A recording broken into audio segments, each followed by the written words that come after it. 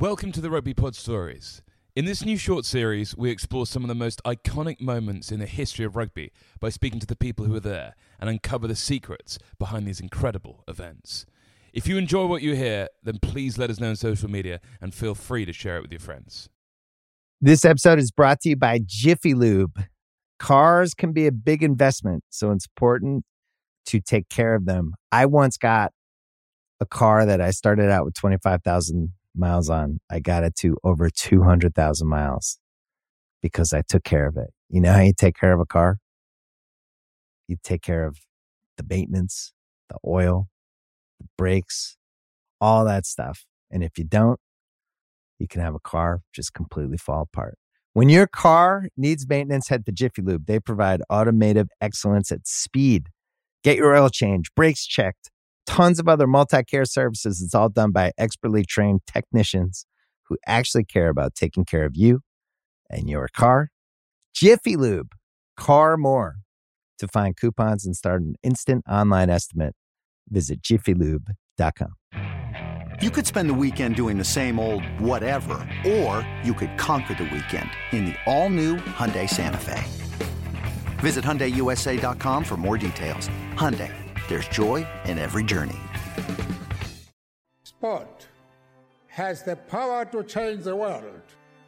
1995, Johannesburg, South Africa. After 40 years of apartheid rule, whereby the black population were moved to segregated townships in conditions of brutal poverty and denied jobs by the white ruling Afrikaner National Party, times were finally a-changing. It has the power to unite people in a way that little else does. From 1964 to 1992, the country was banned from the Olympic Games, whilst its rugby team was kept out of the sport's first two World Cups in 87 and 91. To black South Africans, the historically white team, along with their green and gold colours and their Springbok mascot, had come to symbolise the nation's oppressive minority white rule.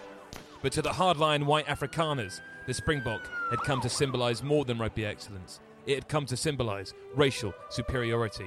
Sport can create hope where once there was only despair. However, newly elected President Nelson Mandela saw rugby as a way to help lessen divisions between black and white South Africans and foster a shared national pride. He voiced his vision of a rainbow nation at peace with itself, and he planned to use this World Cup as the catalyst to achieve that. It is more powerful than governments in breaking down racial barriers.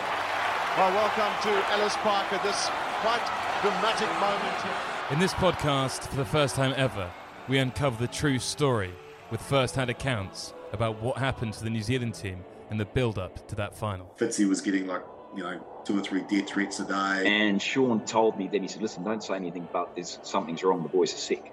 There's something going on. When I got upstairs to the doctor's room, it looked like a battle zone, like a scene from a war movie. He said to me on the Friday afternoon, he said, you boys have done this. You boys have done this. Do we tell them that we can't play on Saturday? If we beat the Box here, we're beating Mandela.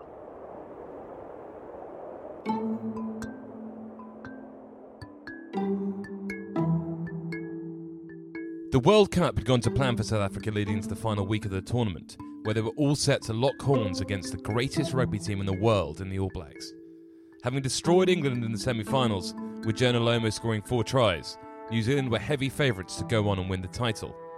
But as New Zealand's media manager Rick Salitza recalls, going into that final week, when you're playing against South Africa, nothing can be taken for granted. Our manager was Colin Meads and our campaign manager was Brian Lahore, 2 of the greatest All Blacks of all time. Those guys had toured South Africa as players and, and had tough tours. And so for them, playing South Africa was like the ultimate test. And I just remember Colin calling the team together and going, look, I know you guys have all played South Africa before, but you don't understand what this week's going to be like. You just don't get it. The whole country of South Africa will be united to beat you. Just be prepared for anything, because the intensity of this challenge is going to be unlike anything you've ever seen before. Journalist and later media manager for the South African rugby team, Alex Braun, who followed the All Blacks throughout the tournament, explains the historic connection between the South African people and the game of rugby. If you've never been to South Africa, you just cannot understand what rugby means to that country. It's almost like a spiritual connection they have to the game there. And yeah, of course, New Zealanders are probably the best at the game and the best players at the game. but the deep, deep connection that South Africans, black South Africans, white South Africans, coloured South Africans, that they all have to rugby all through that country is absolutely remarkable. Head coach of the All Blacks, Laurie Mains, wanted to take his players out of the spotlight during that final week, and so called a meeting to discuss how best to steer clear of interacting with the other hotel guests, especially at mealtimes. What we did as a management group, we discussed the very best things that we felt we could do in our hotel with regard to our eating arrangements. That it was a pretty big hotel and we didn't want our players spending too much time in amongst the public. Well-being as the public are over there, they are very tough on rugby teams. Just the overwhelming hospitality they show towards them. And we wanted to hopefully get a bit of the hype out of the heads of the players and let them relax a bit and not have to put up with throngs of the public. All Blacks captain Sean Fitzpatrick thought that the changes implemented by Laurie didn't go far enough and that the team should have moved out of their hotel in Johannesburg. Maybe things that we should have done differently. Maybe we should have moved away from Johannesburg for 3 or 4 days rather than being right in Sandton there, where we're right in the melting pot of all that fire coming towards us. We should have been out of that environment and come back in on the Friday. Media manager Rick Solizzo remembers how subsequently things started to go very wrong for the team in terms of security distractions throughout that final week. I mean, lots of things changed that week. Like, right through that week, we had a really tight security detail. So, for example, you couldn't ring a player. It would go to the hotel switchboard, and then we had our own switchboard controlled by security guards. But then something happened that week, and suddenly all the players were getting calls from all sorts of random people. Fitzy was getting 2 or 3 death threats a day, and they're pretty graphic death threats. And then I can't remember which night it was, but in the build-up to the test, a car alarm went out on outside Fitzy's window, and he rang up. Couldn't find any security guards. Rang up the hotel reception, can you get this car alarm sorted? But no one did. And it just went on through the whole night. So it was a really interesting build-up. Thursday, the 22nd of June, 48 hours before kickoff in the World Cup final, and the New Zealand team had returned to their hotel for lunch after their morning training session. But team manager Brian Lahore noticed that something was incredibly odd with their dining situation. Most of the tournament we'd dined a lot of the time, particularly for lunch, on our own. And we thought that would be stupid because it would make us vulnerable. So the management made the decision that we'd always go into the dining room in the old a la carte. They couldn't novel 500 people. On the Thursday lunchtime, I was just going into the dining room and they said, oh no, the All Blacks are in this room over here. And I thought that was strange, and I thought, well, maybe Colin or Laurie had made that decision, so I went along with it. It had to be then that we got, food poisoning, because it was at about 7 o'clock that night, everybody was sick at the same time. So it was going to that, whatever did it, happened on Thursday lunchtime. Rory Steyn, who was one of Nelson Mandela's close protection officers, was put in charge of security for the All Blacks team during that World Cup. On the Thursday night before the final, Steyn took a bunch of players to a movie at Sandton City. And as they all had different preferences, they were all spread out across various screens in the cinema. Steyn watched a movie with Richard Lowe, and when it finished, he noticed that he looked wretched. Lowe wanted to go straight back, so I said I would go tell Goldie that I would come back for him. As I approached the doors to his cinema, he came out clutching his stomach, almost doubled over. I immediately knew we had a serious problem. We raced back to the hotel. Lowe didn't even make it to the flower bed. He vomited all over the driveway. When I got upstairs to the doctor's room, it looked like a battle zone, like a scene from a war movie. Players were lying all over the place, and the doctor and physio were walking around injecting them. I used to be a police officer. I worked with facts. What my eyes told me that night was that the team had deliberately been poisoned.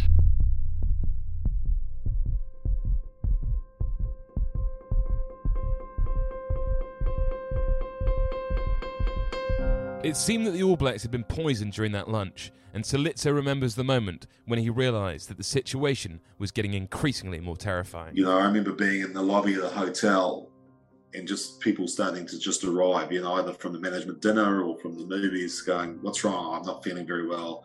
Then someone else would show up and someone else would show up. And then you realise that, a lot of that group. So then we started to contact all the various players in their rooms, and it's like, this guy's down, et cetera, et cetera, et cetera. So, it went really quickly. It seemed to be from memory, we had lunch and then we're sort of talking 6, 7, 8 o'clock, somewhere around there. Guys just started to drop like flies. The team doctor, Mike Bowen, recalls the emergency unfolding rapidly in front of his very eyes, and the lack of assistance anyone at the hotel seemed to be offering him or the team, which immediately made him suspicious. Between 3 o'clock in the afternoon and midnight, I had 26 people who were acutely unwell. I didn't feel I had any support from the South Africans. I wanted to get samples of the food tested. I wanted to get samples from the players tested, and I didn't get any assistance there at all. The team were clearly battling what seemed to be an incredibly strong bout of food poisoning.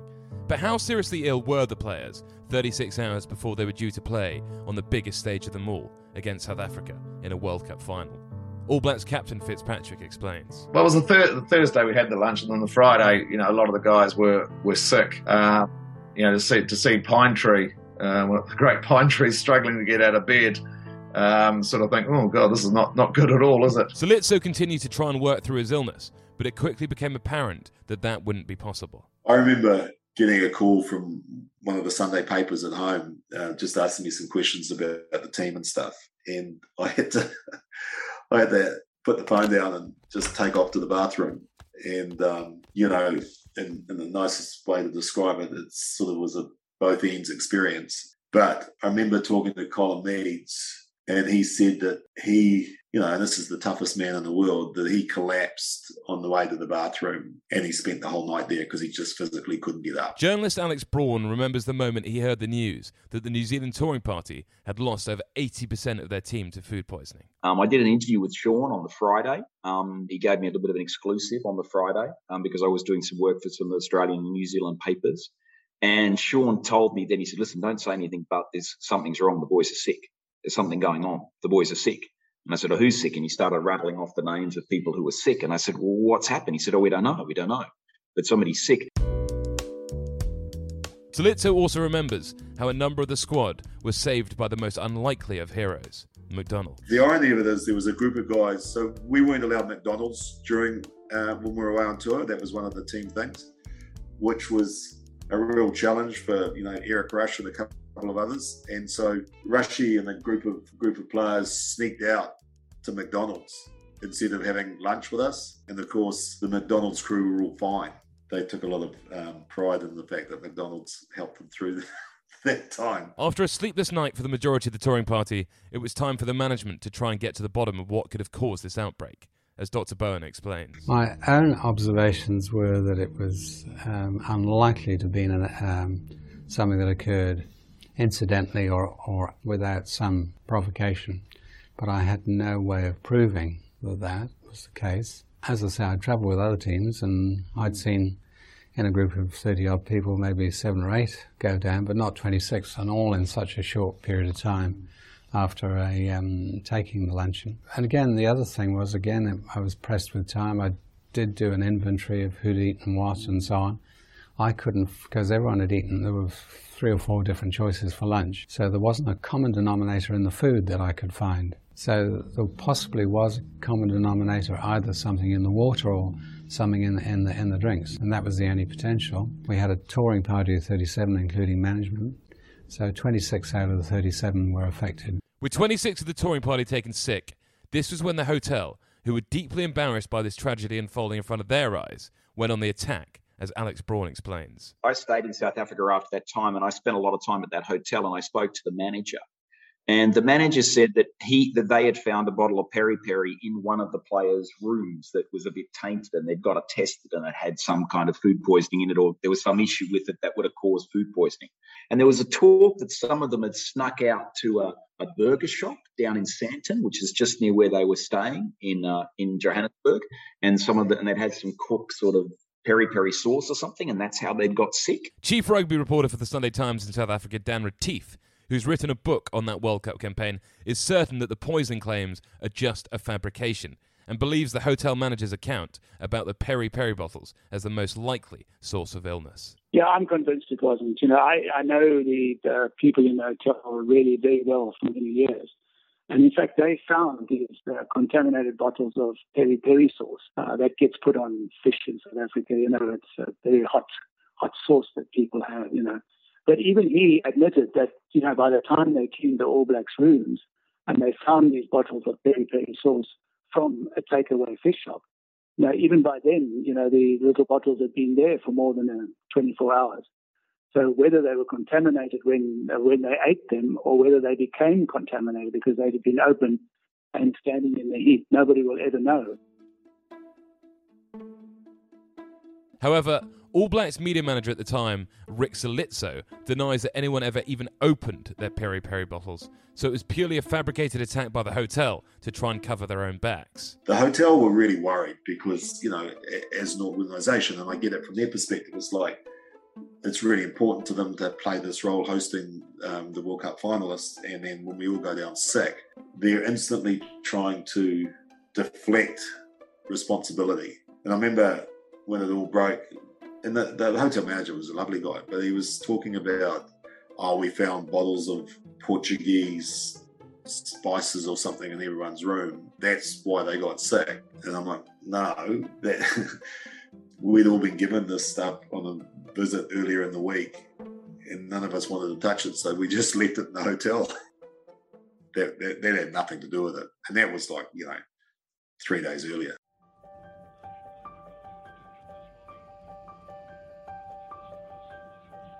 With 26 members of the touring party battling serious illness, on Friday morning, 24 hours before the World Cup final, the management team had to make a decision on whether to announce their issues to the world, as Brian Lahore explains. We had two options: to tell everyone that we were sick and for the South Africans to get some sort of a psychological advantage, or go quiet and say nothing, and then people will find out later and accuse us of making excuses. If you had asked me what the score was going to be on Saturday morning, I would have said about 30 to South Africa and 0 New Zealand. That's how I felt the guys, were how well they were at that point. Solizzo recalls how they decided that word couldn't get out to anyone that they were struggling, and also how close it got to the All Blacks trying to call off the final in its entirety. And then we had some conversation around, do we go to, back then it was the IRB, do we tell them that we can't play on Saturday? And we had a really robust discussion about whether we were going to be able to field a team to play competitively on the Saturday. And then that came to an end where, I can't remember if it was Laurie or Colin or whatever, it's like, nah, we just front up regardless. So the strategy was, we keep this in-house because we don't want anyone to know that we're struggling. We can't talk to World Rugby because we don't want to let on to anyone that we're in this situation. And somehow we get on the field. Journalist Alex Braun, who was shadowing the team throughout the World Cup, remembers the efforts of the All Blacks management to keep the poisoning story from ever getting out. They knew they were sick, they knew they were crook. They were trying to keep it under wraps because they didn't want to make excuses, and they were all also very, very worried about, how it would unsettle the team and disrupt the team. But about, I spoke to Sean about 11 a.m. on the Friday, and it was already clear that some of them were already sick then, were already suffering. And I also remember the manager at that time coming to Sean, and he said to me on the Friday afternoon, he said, you boys have done this. And I don't know whether he meant Australia or South Africa or whatever, but he knew something was going on Friday afternoon. So, the All Blacks were already concerned at that point in time. Thoughts quickly turned to how the team would do their last training session. With the majority of the team still unable to train due to illness, team manager Brian Lahore remembers that ghastly day's training. We went to training as per normal captain's run. It was just hopeless. We didn't train. There was no way the guys could even run. But they were like dogs in the shade. They just went to the first tree and sat under the tree. Rick Solizzo also remembers the day. We didn't do a traditional captain's run at the ground. And it might have been that we didn't want to really show our hand because we knew at Ellis Park there was 1 million people watching us. So from memory, we drove to a park, and went for a walk, threw a ball around. Jeff Wilson and Mertz were still really struggling, so they couldn't get out of the bus. So I've got this vision of the two of them just covered in jackets, shivering. But, you know, there was no thought from the team of leaving them in the hotel. It's like, you know, just suck it up, fellas. And so they were on the bus, but they didn't get off the bus. And then I used to sit next to Fitzy on the bus. Fitzy had said to everyone that he was fine, that he wasn't sick. And then Fitzy just turned around and said to me, Ricardo, I've got it too, but don't tell anyone. So because he just sort of felt that it was really important that he showed that he was okay.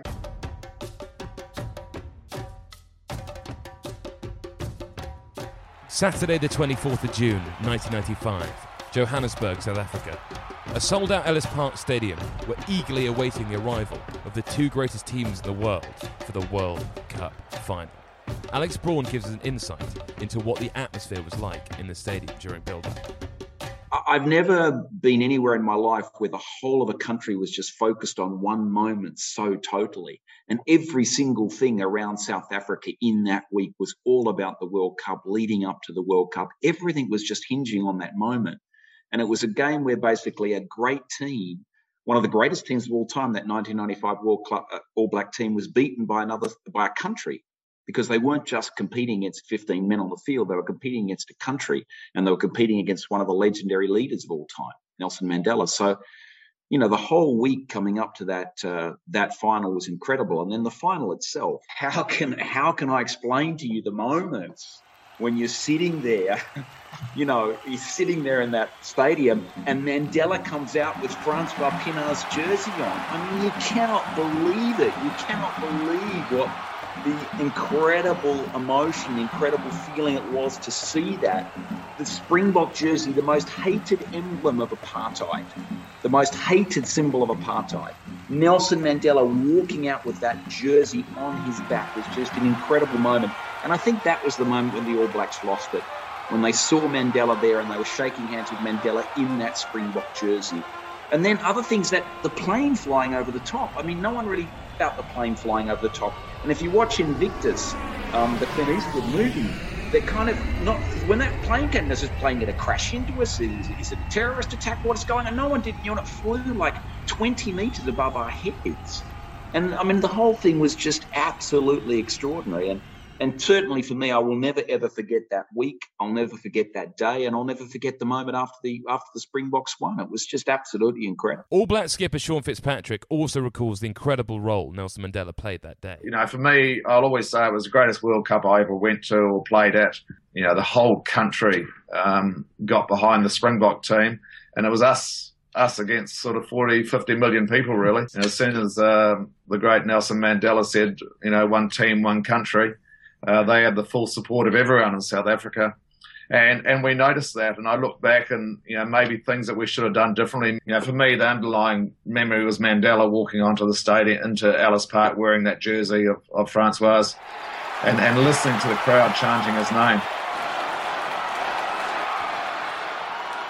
South African fly half Joel Stransky, who scored all of his team's points during that final, also recalls the magical impact Nelson Mandela had on the final. It started much earlier in the week than that. You know, we saw, and really on the back of Nelson Mandela's unbelievable stance around supporting this rugby team, we saw during the week a nation unite around a rugby team. We saw our support base grow from predominantly white South Africans to people of all colours and races. And I think after the game, blacks and whites, coloureds and Indians, wherever it was, celebrated together. And I think those are, for me, the scenes that will live on and that should be etched in all our memories. For him to wear a Springbok shirt of any number, to come into our change room and wish us luck, and to walk out onto the field and show that to, 50 million South Africans was just incredibly inspiring. Rory Steyn, who was still disgusted by the fact that his fellow countrymen had deliberately poisoned the All Blacks, recalls his emotional recollections in the build-up to kickoff. It was one of the toughest few days of my life. I had to endure accusations of complicity in this by a New Zealand official, and I was very angry that this was allowed to happen in my country to people in my care. When the All Blacks took to the field, I wanted them to win. It was only when I heard that huge crowd of mainly white South Africans start to chant their president's name that my patriotism returned. A chance now for the New Zealanders to throw down the challenge, just as the South Africans have been doing throughout all the pre-match celebrations.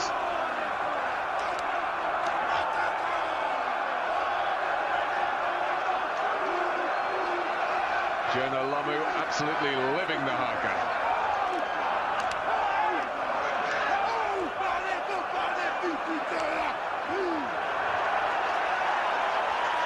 And the big boy getting really carried away there. When the match did eventually get underway, even the referee that day, Ed Morrison, realised that something wasn't quite right with a number of the All Blacks players. I remember after just a couple of scrums early in the game, Steve McDowell was really sweating profusely.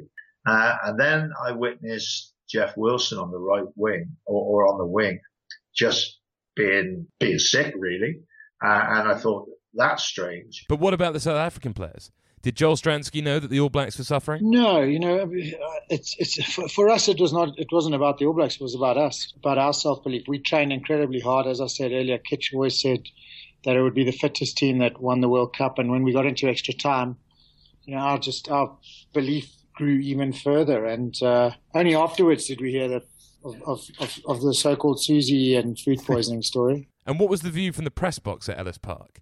Did they have any inclinations that something was wrong with the Kiwis? During the match, there was no indication there was anything wrong in the All Black side. The only player that was substituted reasonably early was Jeff Wilson, the wing. And subsequent to that, the story broke. It didn't break at the press conference, even right afterwards, And then the word started to filter back that the All Blacks were complaining about having been poisoned by this mystery person called Susie, which was Laurie May's story. Back it comes to Stransky. Up goes the kick. Up goes the walls. Stransky has kept his head. And with 2 minutes gone in the second period of extra time, South Africa's dream is alive once more. Well, the match ended up going to extra time, and the Springbok hero Joel Stransky ended up scoring a drop goal in the dying minutes of additional time to give South Africa a 15-12 victory and their first World Cup title. Back it comes to Joos van der Westhuizen. Little knock forward, but that's it. South Africa have won the World Cup, having been back in international rugby for less than 3 years and having not taken part in the first 2 competitions. At their first attempt, they have stolen the crown. Unbelievable scenes all around the park. Francois Pienaar, as you can see, absolutely in tears. But if the Kiwis hadn't been poisoned, would they have won that title? Here's head coach Laurie May. Look, if we had been 100% fit, I can't say that we would have won that game. I think all the indications are that we were that close to winning it anyway that we probably would have, but you can't say that. Love to have won that World Cup for New Zealand rugby, but it wasn't to be. Obviously the vomiting and so on took over with 2 or 3 of them, and they were severely weakened by that stage. Pretty much all of them were out to it. And the biggest problem at that stage, many of the effects of the actual food poisoning had worn off by then. But after having that, you can never really fully hydrate, not in the space of 24 hours. And that was one of the issues. They were weak. Yes, their energy levels were down. There's no question about that. How big an effect did the poisoning seem to have on the All Blacks' performance in that final? Alex Braun isn't convinced that was the main distraction for the All Blacks. I don't know. Listen, the All Blacks were off. The All Blacks were off. Whether it was the food poisoning, whether it was the overall day, I think it was Mandela in the jersey that really, really got to them, because they it's like you just said before, that they felt it was destiny. And it's almost like, hold on, if we beat the Box here, we're beating Mandela. We are holding back the development and progress of a country if we do this. And I just don't believe the All Blacks had the ability to shut that out of their mind. I mean, you think about the guys who were in that team, Josh Cronfield, Sean Fitzpatrick, Christian Cullen, Jonah Lomu. You go, Josh Cronfield, I mean, he's a fantastic guy and a really interesting guy. You're going to tell me that Josh Cronfield wasn't affected by that? He had a very, very quiet game in that World Cup. So, in that World Cup final. So, I just think, I don't know, the All Blacks weren't at 100%. The Box played a very, very smart game. And, Joel kicked a field goal. If they're not poisoned, do they win? I don't know. Freddie, it's the great imponderable. We'll never, never, never know, really. We'll never know. Sadly for the All Blacks, their day was going to go from bad to worse at the post-match dinner function, which was hosted by the controversial Afrikaner, South African rugby president, Dr. Louis Late. Alex Braun, who would later work for Dr. Late, recalls how the doctor then took over the proceedings and managed to somehow be even more divisive and controversial with his speech, leading to the walkout of the All Black side. Honestly, working for Dr. Late was like doing PR for the Nazi Party. It seriously was. I mean, Dr. Late, the things that he had done, the things that he had said, the reputation around him, the thinking that he wanted to retain the old anthem, all those things, basically. Listen, some people did walk out. There's absolutely 100% walk out. It wasn't a mass group walkout, no way. I remember a couple of players, I think Craig Dowd got up and walked out. I think a couple of other players, a couple of the English players got up and walked out. Without a doubt, there was a walkout for sure at that dinner, 100%. It was very difficult for the All Blacks, very, very difficult for the All Blacks to swallow that they'd lost that World Cup, to then have the whole thing of the, to have the whole thing of the poisoning, and then to be getting mocked at the dinner afterward. Dan Retief, the chief rugby reporter for the Sunday Times, also recalls witnessing the walkout firsthand. I arrived at the venue a little bit late and to find the All Blacks walking out, Colin Meads came walking by with Sean Fitzpatrick, a bastard, insulted us, and he sort of brushed by, And then I noticed the England team came out, the French team came out, and then I put two and two together by asking some questions, and apparently they felt that Dr. Lee Late had been over the top and that he'd been bragging and that he'd been arrogant and that he'd insulted the All Blacks. This episode is brought to you by Atlassian. Atlassian software like Jira, Confluence, and Trello help power global collaboration for all teams so they can accomplish everything that's impossible alone. Because individually we're great, but together we're so much better. Learn how to unleash the potential of your team at Atlassian.com. Atlassian.com. Atlassian. Tap the banner or visit this episode's page to learn more. This episode is brought to you by Hotels.com. I was traveling internationally last year. I was in Mallorca. I didn't know the island well. I said, let me head to the north, head towards the water. Let me go on Hotels.com and see what they have available. Something preferably on the beach, maybe even a gym. Not only did I get those things, there was a kids session with exercise, gymnastics in the water, pony rides, a train. It had everything, and I didn't even want any of those things. But at least I knew they were there, just in case I changed my mind. And now finding the perfect hotel has never been easier thanks to the Hotels.com app. Whether you're looking for a family-friendly, right, all-inclusive or a relaxing spa weekend, you can find exactly what you need and compare hotel prices, ratings, and amenities side by side. So start planning your next getaway and find your perfect somewhere in the Hotels.com app. This episode is brought to you by Jiffy Lube. Cars can be a big investment, so it's important to take care of them. I once got a car that I started out with 25,000 miles on. I got it to over 200,000 miles because I took care of it. You know how you take care of a car? You take care of the maintenance, the oil, the brakes, all that stuff. And if you don't, you can have a car just completely fall apart. When your car needs maintenance, head to Jiffy Lube. They provide automotive excellence at speed. Get your oil change, brakes checked, tons of other multi-care services. It's all done by expertly trained technicians who actually care about taking care of you and your car. Jiffy Lube, car more. To find coupons and start an instant online estimate, visit jiffylube.com.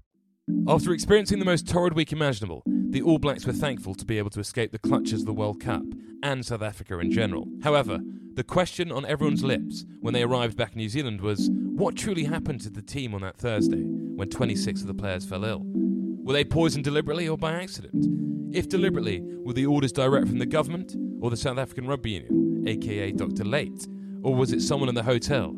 Or was there another possible guilty party? Brian Lahore believes that the hotel management were negligent as they refused to allow the All Blacks to bring in their own chef during that final week. After that semi-final game, the management sat down and said, look, we've got to think this through. We are possibly in a position of vulnerability. The All Blacks had been nobbled once before, I think, in Australia. And we thought that if we had our own chef, that would help us quite a lot during that last week. But the hotel that we were staying at wouldn't wear it at all. So they wouldn't allow us to have our own chef or have another guy. But the Aussies obviously had had him during the period of the tour. Dr. Bowen also remembers the hotel blocking the private chef's arrival. The chef had agreed to come up, but when I put it to the hotel management, the hotel we were staying in, I met a brick wall. But journalist Alex Braun, who was also working for the SARU, didn't think it was the hotel who were blocking the chef's path, but a much more powerful figure in South African rugby. I think they might have tried to bring the chef. I don't think the hotel would have blocked it. You got to remember, Louis Late was still very involved then in South African rugby, and you wouldn't put it past Dr. Late to have pulled some tricks to make sure the guy didn't go there. Laurie Mains believes it was a far bigger issue than just the hotel and Dr. Late working together. He believes that there was an international crime ring and corrupt betting syndicate involved in the poisoning of his team. I'm a pretty emotional sort of a person and pretty committed, and it's very hard for me to let injustices as I see them, then maybe not always I'm right, but injustices as I see it, it's very hard for me to let them go. The New Zealand Rugby Union, I think, took a responsible attitude and did not press the issue, but I just could not let it go. And my wife knew a private investigator in South Africa, and this was after we came home, and we contacted this private investigator and simply asked him to see what he could find out, if anything, because I knew all the doors would be shut. He had moderate success in that he did establish that a black lady had been employed by the hotel 2 days before we arrived, and the day after we got sick, she disappeared completely. It appears from our own investigations that the tea and coffee, something had been put in the tea and coffee. Those players that never had that batch of tea and coffee weren't ill. The ones that did were. The word on the street in financial circles in London was that bookmakers had been at the back of it. All Black flanker Paul Henderson also recalled in the week of the final that he ran into an English bookie who was staying in the hotel. He was heavy, had days of stubble, and was sweating profusely, who claimed that his business would go under if the All Blacks won that tournament. Henderson recalls, he was freaking out and saying all these things. He said he was going to go under because if the All Blacks won and he had to honour his bets, then he was out the back door. Did I go up to a room and meet an English bookie? Yes. Did he say all those things? Yes. Was he freaking out that he was going to be tipped over because he had to honour all the bets on the All Blacks? Yes. That's the way it was. He was talking about it, freaking about it, and if anyone's going to have the motivation, then it would have had to be him. But how does one go about poisoning tea and coffee without any player noticing something odd about the appearance or taste? Dr. Bowen seems to think he has the answer. I did speak to a number of South Africans and subsequently, and they said that there is a particular vegetable poison which occurs naturally in South Africa, which you could put into a drink, which is odourless, colourless, and easy to use. So, Laurie also believes that the hotel knew exactly what was going on and were complacent, although they deny any involvement, and he believes he has the evidence to prove it. A reasonable friend of mine and a very close friend of Grant Fox's, as a matter of fact, was due to play golf with, I think he was the PR manager for the hotel chain, and he waited an hour for this guy to arrive, and he apologised to this gentleman, saying that they'd been having a meeting trying to determine how the All Blacks got sick, and hence he was late for his golf. Now, that was just confirmation to me that, yes, they knew all about it, even though they deny it. To this day, they will deny it. That gentleman will deny it. But that's what was said, and they were all very much aware of it. Dan Retief, however, believes that the hotel had nothing whatsoever to do with the poisoning, and if there was a poisoning, which he's not convinced about, then it was the players who poisoned themselves. And I spoke to the hotel manager where the All Blacks were staying, and he's adamant that if there was any food poisoning, it's because they went out to a takeaway fish and chip shop. So, that there was no mystery poisoning going on. And you know what, I just think it's too far-fetched. I don't believe it at all. I think there's no doubt that some of the players were not as well as they could have been, and that has been confirmed over the years. But some of them had nothing wrong with them, so it seems like it might have been a little group that ate the wrong food. For instance, Ian Jones, their lock forward, had one of the best games of his entire life. There didn't seem to be much fun going on. So it happened, and I still don't think it was deliberately done. Dan also claims that the South Africans suffered food poisoning a few days before their opening match and never complained about it. The thing that emerged years later is that the Springboks had a bout of food poisoning before the opening game against Australia, and they never said anything about that. However, Alex Braun, who was very friendly with a lot of the South African team and ended up working for them shortly afterwards for over 5 years, denies that the South Africans were poisoned. Listen, I wouldn't give a lot of truth to that at all. I think that was just a way of sort of saying, oh, well, the All Blacks had their issues, we had our issues as well. I mean, I remember being around the boys a couple of days before that. There was no mention of any sickness with anybody. And Mornay's a very upfront guy. Mornay would have said something. So I don't believe there was an issue at all there. That they were fit and firing in that game. And what about the Kiwi journalist Wyn Gray's claim that there was just a bug going around the hotel at the time, as he hadn't shared a dining room with the Kiwis, but also was violently ill in the following days? Alex Braun doesn't think Wyn had a bug. He thinks he was poisoned. Yeah, listen, that's pretty well news to me. I was in that hotel and I didn't come down with anything, but also the way that they did the catering there, the All Blacks were in one room and then everybody else sort of ate in the next room. So, and how would Susie or whatever her name know which tea was going where or which coffee was going where? So there's absolutely every chance in the world some of the All Blacks source calls could have been dabbled, 100%. And I would have to say too, it wasn't normal for people to get food poisoning. It wasn't normal at all. The standards of the accommodation, the standards of the hygiene, everything, everybody was very, very well looked after at that World Cup. That's why it was so strange for the All Blacks to get sick the way that they did. The whole of South Africa was terrified of they were going to lose. The Boks were going to lose. They were terrified the Boks were going to lose. And I remember the ads. They did sort of these ads basically at the time. Basically, everybody stop Jonah. Everybody stop Jonah. The whole country's got to tackle Jonah. We've all got to tackle Jonah. And you just remember that. So, and I remember, I do remember around that time, the All Blacks were concerned that somebody might try to do something to Jonah, to damage him or to hurt him or do something, so they were very worried. When the team was leaving the hotel and coming back to the hotel, they had some extra security guys standing around because they were worried that something might happen to Jonah. Someone might, knife him or something. They were concerned for that. And listen, it's not impossible because there was such a fever in the country at the time, and people were so terrified that Jonah Lomu was going to kill their dreams that it's possible anything could have happened at that time.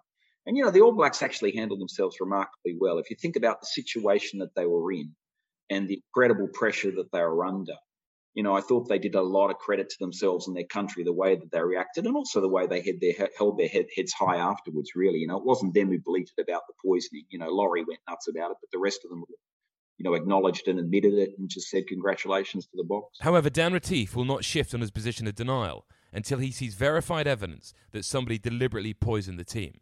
Until then, he thinks this whole Susie poisoning is an excuse by Laurie Mains to try and cover his own failures as a coach in that final. I think when you say something like that, you must say, look, I took it to this laboratory and they confirmed that my players were poisoned, and here is the proof, and that's never happened. Maybe the shock of losing a final, they thought they would win. They had to go back to New Zealand, which is never pleasant when the All Blacks lose. Alex Braun is possibly one of the best qualified people to give an honest opinion, as he had no allegiance to either team. As an Australian who worked for both sides, he's convinced that it was under the direct orders of the SARU president, Dr. Late, that the poisoning took place. I think it's a bit closer to home than that. I don't think it was the betting syndicate. I think it was a bit closer to home than that. I think it was Dr. Late, honestly. I think probably it was Dr. Late. Or if it wasn't, it was someone trying to do a favour for South. I mean, listen, I can tell you one thing, 100%. The Springbok team would not have had anything to do with it at all. Morne du Plessis, Kitch Christie, Francois Pienaar, those guys would have had nothing to do with it at all, 100%. I'm absolutely sure of that. But did Saru or someone at Saru, or did Louis Late or an associate of Louis Late or a chair or another member of the board or another head of a local provincial union organise it? It happened, 100%. It was acknowledged essentially that there was a Susie and that the Susie did poison them and that they were poisoned. Whoever it was, Susie was there. She did poison the tea and the boys did get sick. So, the All Blacks weren't making it up.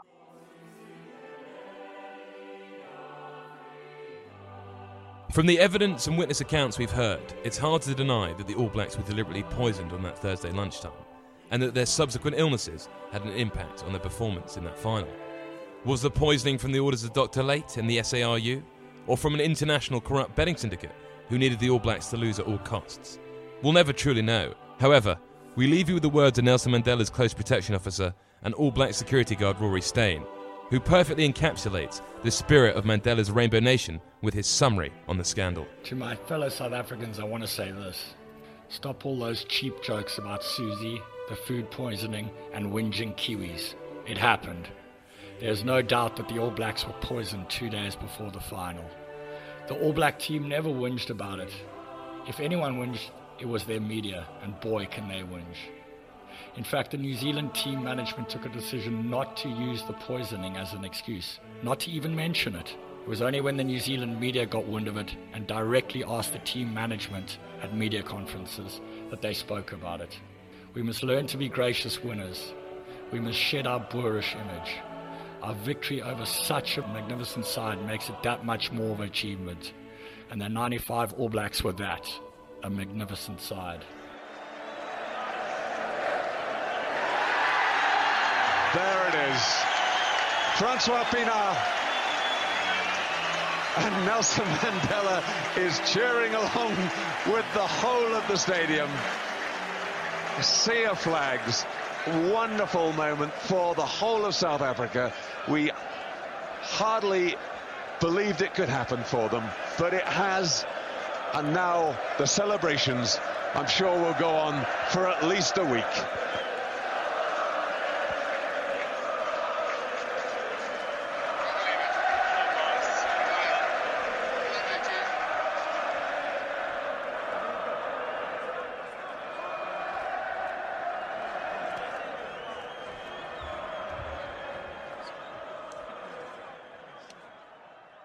This episode is brought to you by 20th Century Studios' Kingdom of the Planet of the Apes. As a ruthless king builds his empire at the expense of the remaining human race, a young ape will fight for the future of apes and humans alike.